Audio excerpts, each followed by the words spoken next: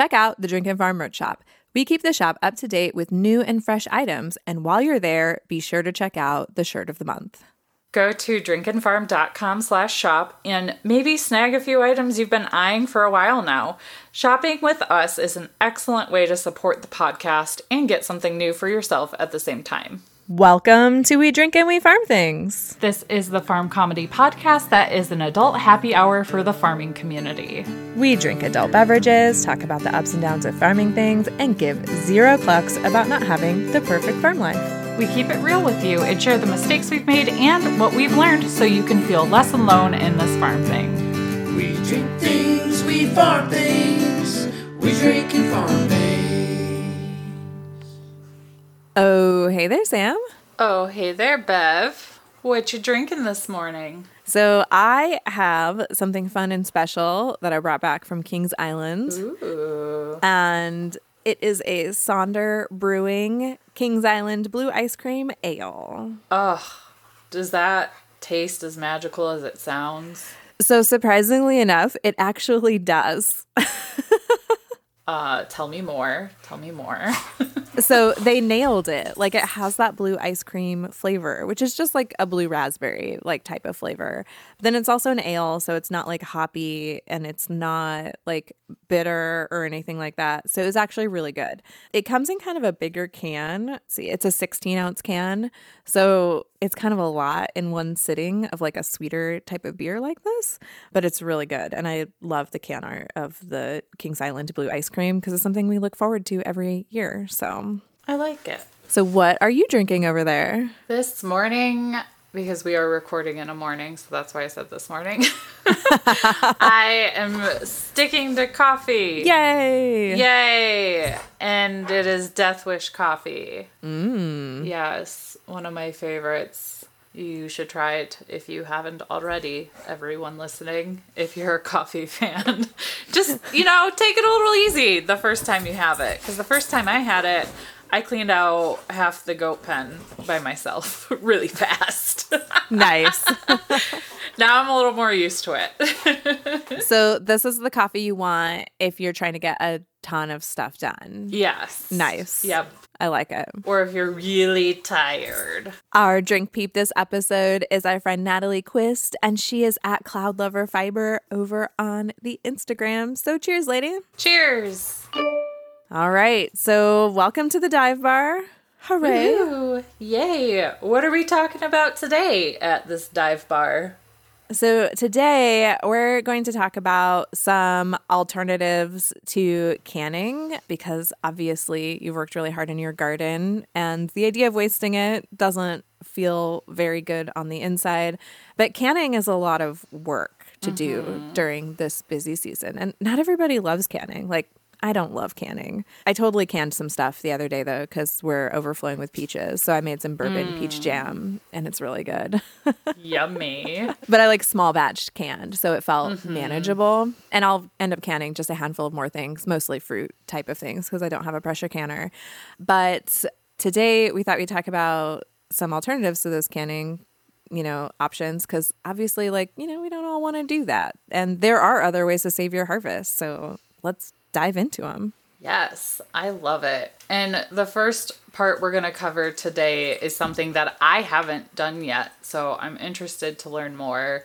And this might push me over the edge to buy what I need to do this. So let's start with the least labor-intensive way to preserve, at least in our opinion, which is dehydrating. Yes, I love dehydrating. It's one of my favorite ways to preserve food, actually.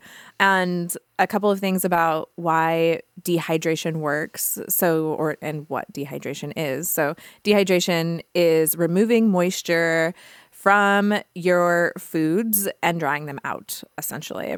And the way that it works is water in food is also food for bacteria and fungus, which is what rots your food, like when you leave it out on the counter and whatnot. So by dehydrating, you take away the food source for those organisms to thrive, which basically means that your food can live on in its dried state for at least a year or until moisture hits it or it turns to dust, because that could happen eventually also.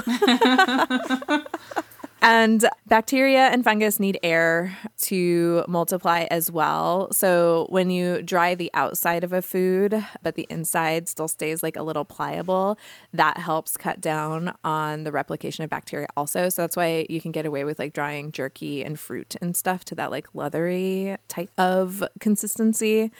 And the best way for dehydration to work is by having your food cut thin and or small so that the drying process can reach all of the parts of the food that it needs to within the amount of time that it needs to, so that bacteria doesn't have time to multiply. So it sounds kind of complicated, but it's not.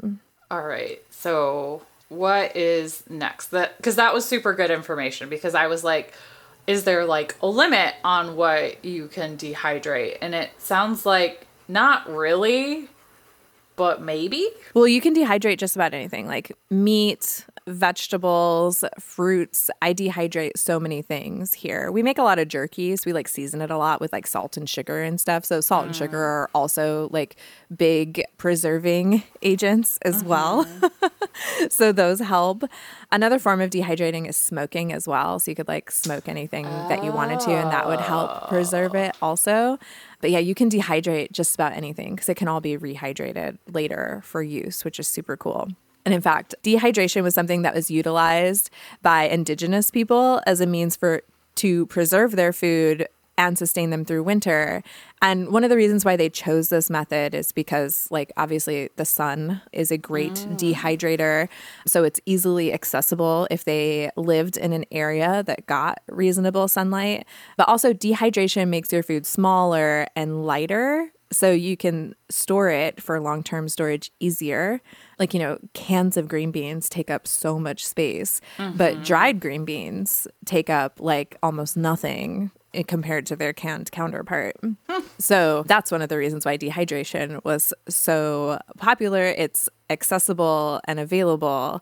And also it makes it lighter for transport. So if they were moving during certain seasons, it was easy to take the harvest with them. So sun drying was their preferred method, and we can use that ancient knowledge to store food today without having any special equipment, which is one of the reasons why we wanted to point out sun drying for dehydration, because literally anybody can do it with whatever you have. So to start, you just cut up your fruits and veggies into small, thin pieces, usually about the size that you want to eat them. So like think bite-sized. Place them on a wire rack, something with good airflow. And you want to sun dry your foods on clear, sunny days with lower humidity and a slight breeze, which, depending on where you live, that might be a tall order. So you can dehydrate without the sun in your basement or barn. Just put a fan set on low to keep some air circulation, and it'll dehydrate the same. It just won't be sun-dried. You know, you've heard like sun-dried tomatoes. Well, they'll just be dried tomatoes, but there won't be like a big difference in them. Your tomatoes were not touched by the sun. They were basement tomatoes. Basement barn tomatoes. Not nearly as catchy. For shame.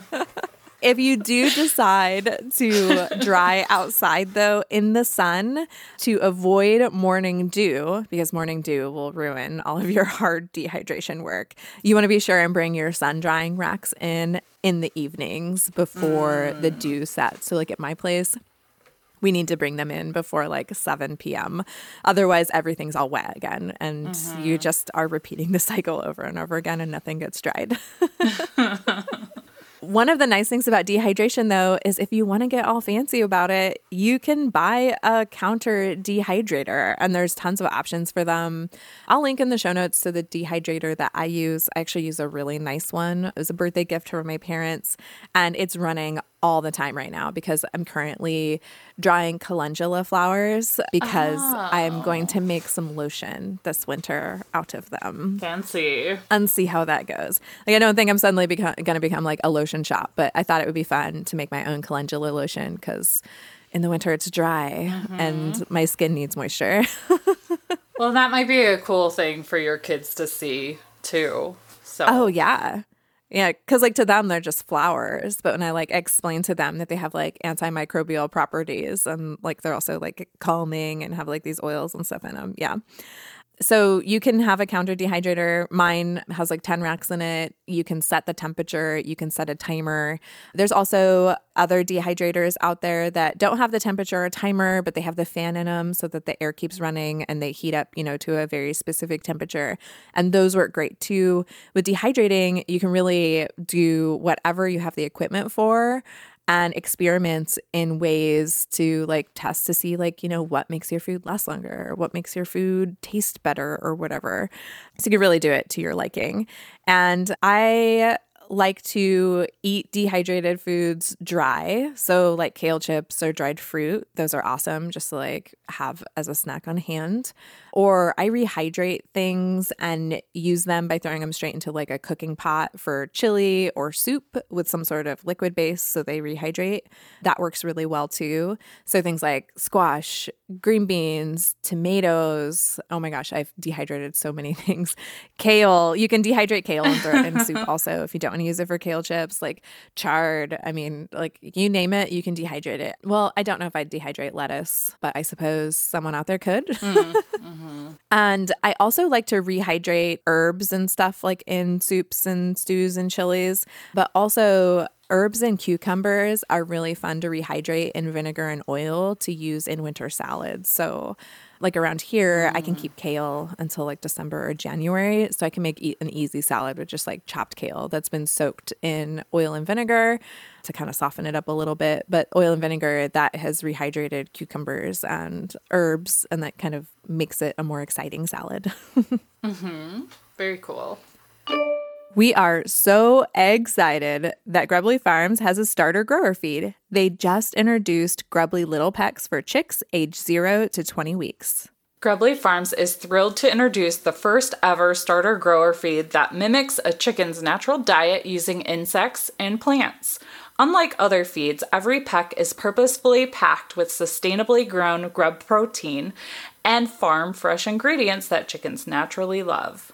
For our 2021 chicks, we will be feeding our little ones the way nature intended, with grubs, plants, vitamins, minerals, and probiotics to help them grow strong, healthy, and happy, and you can too. This feed is non-medicated, corn-free, soy-free, and fish-free, and it's non-GMO. Get this delivered to your door just in time for your new flock members. Go to grubblyfarms.com and use code FARM15 to get 15% off your first order. All right, so the second method we'll be discussing today is freezing. Oh, and I'm so excited about this one because I have a really fun story to share at the beginning of this one. And when I saw this, I was like, oh my gosh, this makes so much sense. So a fun fact, and a fun fact that you probably don't know, we flash freeze fresh foods today because a man from Brooklyn named Clarence Birdseye lived temporarily in a place called Labrador, Canada, and he observed the indigenous Inuit catching their fish and immediately flash freezing it in frigid air. And he was like, oh, hey, we could do that for other foods. Ta-da! Yeah, Clarence Birdseye is the guy that started Birdseye Vegetables. You probably still see them like on your grocery store shelves today. Yeah, I buy those sometimes. Yeah, I do too. And the reason why flash freezing is such a big deal, it's because when you quickly freeze fresh foods at their peak, they taste fresher when you cook them later. At the time that Clarence observed this and made this change to the way that Americans froze their food. Commercially frozen food had been available for half a century, but it was unpopular with consumers because it lost its flavor and texture when it was thawed, essentially as being frozen too slowly, which caused large ice crystals to form. And that didn't make the food taste good because its cellular structure had broken down. So it didn't taste good and it didn't have a good mouthfeel. It was like all mushy and yucky vegetables. Mouthfeel matters. Yes. I feel like that there's a coffee mug there or something. Right? There is. We talk about mouthfeel a lot on this podcast. And the good news is you can totally flash freeze at home as well. And it's something that I do with a lot of vegetables here also because I've got a lot of freezer space. So to flash freeze at home, you just wash and prep your harvest the way that you would if you were prepping it to eat it. So you cut off the ends, you dice it into whatever size you want to use it at, and then let it dry on the counter, like on kitchen towels, or you can pat it dry with paper towels. You basically want to remove as much moisture from it as possible. Remember the talk earlier about how moisture is the enemy of fresh food. Then once you've got it to a proper dried level, you spread it out on a baking sheet. So you don't want the pieces touching. You want them to all have their individual space. They like personal bubbles around themselves. And pop them into the freezer for about an hour or until each piece has frozen. And once your tray of veggies or fruit is frozen, just, you can like crack the pan. I kind of like twist it and they all pop off like you would ice cubes, and then put them into freezer bags and pop them in the freezer. And the reason why this works so well is since each piece is individually frozen, when you go to use it, you don't have to unthaw a whole bag and it won't be like a big, mushy, like watery mess. You just open the bag, grab a handful of whatever it is you froze, reseal it so that it doesn't get freezer burn, and then you can use it up that way. And each piece, like, it pulls apart really easily because they're all individual. Doesn't make a mess. You don't have to use a whole gallon bag of green beans at a time. Yeah. Which is so nice. And it also keeps the moisture content down this way, which helps keep the cellular integrity of the food as best that it can, which means that your food will taste better this way. And you can do this with like anything. I use on kale, chard, berries, peaches, apples, green beans, corn, and I don't parboil anything before freezing. Some stuff you're supposed to parboil. I don't, because if I'm going to bust out the pans and pots and boiling water, I almost might as well can. So, and I haven't found it to be a really big deal. I'm sure that there's some things that are better when you parboil them, so you can use that like to your discretion or to your personal taste and preference. There is one thing that I do parboil before freezing, and that's the corn. And I wish I could tell you why I do corn. It's the way I've always done it. So I've been nervous to deviate from it. That's fair. Yeah. And so that's it. Those are 2 awesome ways that you can preserve your harvest that don't take a lot of labor on your part, save your food for at least a year. And, you can do that. And so you've got some of your summer harvest in the wintertime without having to be a master canner. Yeah, hope that was super helpful. I feel like we just packed a lot of information in less than 20 minutes, which is the point of these. It really is. And, I realized one thing I forgot to mention about dehydration. I always put one of those food safe silica packs in my jars of dehydrated foods. So we'll link to those in the show notes also so that you can check those out if you're going to do some dehydrating, whether it's sun drying or using a dehydrator. And we did have some references for this episode, and we will have links to those in the show notes for you as well, so you can go check those out. All right, so just a few quick things before we wrap up here. Make sure you hit that subscribe button or whatever it's called these days, and download the episode when you listen, because this helps more people like you find our podcast. And leave us a review over on Apple Podcasts, because you will be entered into a monthly drawing to win an awesome coffee mug. And trust me, you want it. Yes, you do. And while you're listening to this, if you're on Instagram and feel like, hey, this is really useful information, let me show my friends. Take a screenshot of today's episode, tag @DrinkandFarm, share it in your stories, and then we're going to send you a promo code just for that episode that'll give you a percentage off in our shop, which is something you probably want because our July shirt of the month, it's almost the end of July, and it's a super cute shirt, and you need to go look at it if you haven't already, because you're probably going to want it. Yeah, you don't want to miss it. That's for sure. No. So that's it, guys. Thanks for joining us at the Dive Bar. And until next time, Drink, farm, and give zero clucks. Bye, guys. Bye. We drink things, we farm things, we drink and farm things. If you're wanting to responsibly start a backyard flock or expand your existing barnyard party, we highly recommend checking out My Pet Chicken. You can order day-old chicks and waterfowl, chicken supplies, hatching eggs, and there's a wealth of information on their website. I love how I can mix and match all the breeds with no per breed minimum. I totally got 18 different breeds one time, and they all arrived happy and healthy. So go to mypetchicken.com/drinkinfarm to put in your chick, duckling, or gosling order. That link lets them know that we sent you, and it's a great way to support our podcast and fulfill all of your poultry addiction needs.